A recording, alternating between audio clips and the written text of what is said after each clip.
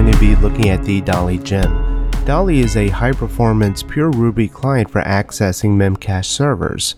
And what this will allow us to do is interface with the Memcache servers, whether it's a separate box you have spun up within the local machine, or if it's on a separate Amazon Memcache server.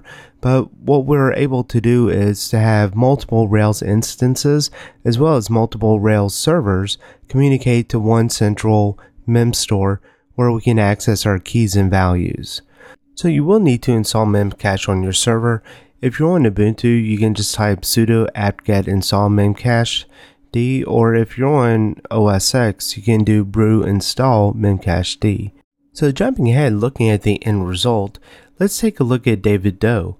So if I click on the show action here, you'll see on the left hand side where we selected it from our active record. So this hit the database, it wrote to the cache, and then it was able to, when we come here and refresh it, you'll see that it no longer is hitting the database, but rather it's just reading from the Memcache server, and it got a hit and it returned the value.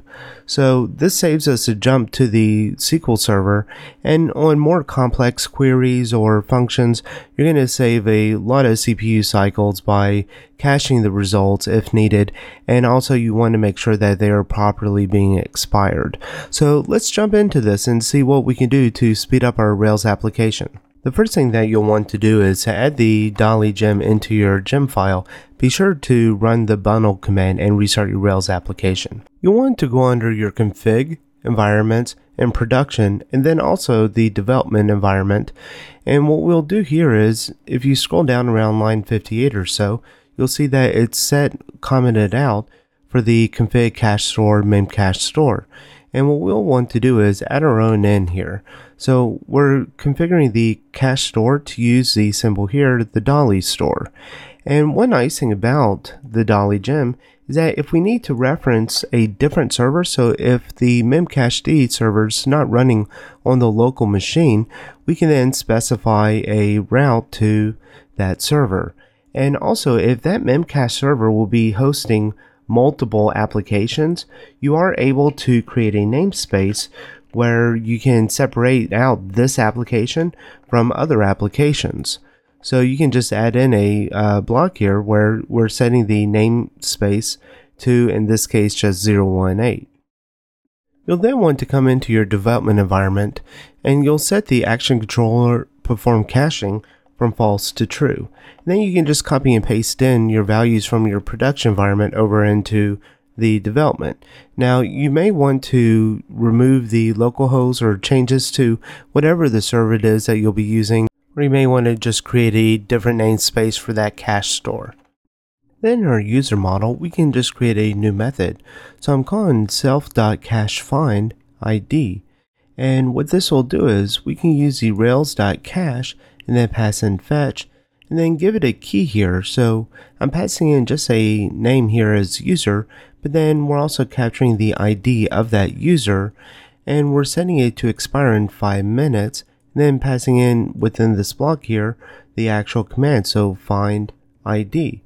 So typically what you would have in your controller is you would have user.findID, but instead what we're going to do now is, instead of find ID, we're going to do cached find ID. Then in our user controller, we're setting the before action to call on this method, and it's for the show, edit, update, and destroy action. So if we come down here, we can change the private method set user. So instead of user.find, we can do user.cacheFind and save these changes. So back in our application, if we edit David Doe, so we'll just click edit here, and let's just call this Dave Doe. You'll see that it changes Dave Doe here. But if we go to our show action, it still says David Doe. That's because this is cached in the memcache, yet on our list or the home index, we're not doing any caching. So it's still, it updates it and shows the latest information. But again, in the show, and then also the edit, you'll see that it is still David. And what we have to do with this is, once we update our cache, we need to expire it.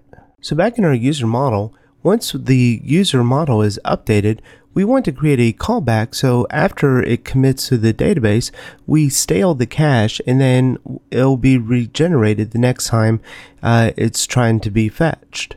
So we can create a after commit flush cache and then create a private method flush cache, and where we're just calling on the Rails cache delete.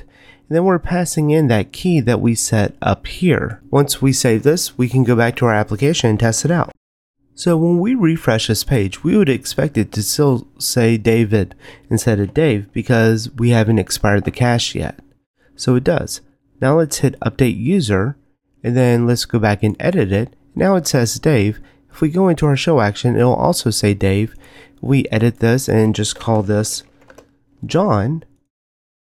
You'll see that this pulls from our database, but if we go into here, this is pulling from the memcache, and that is as well.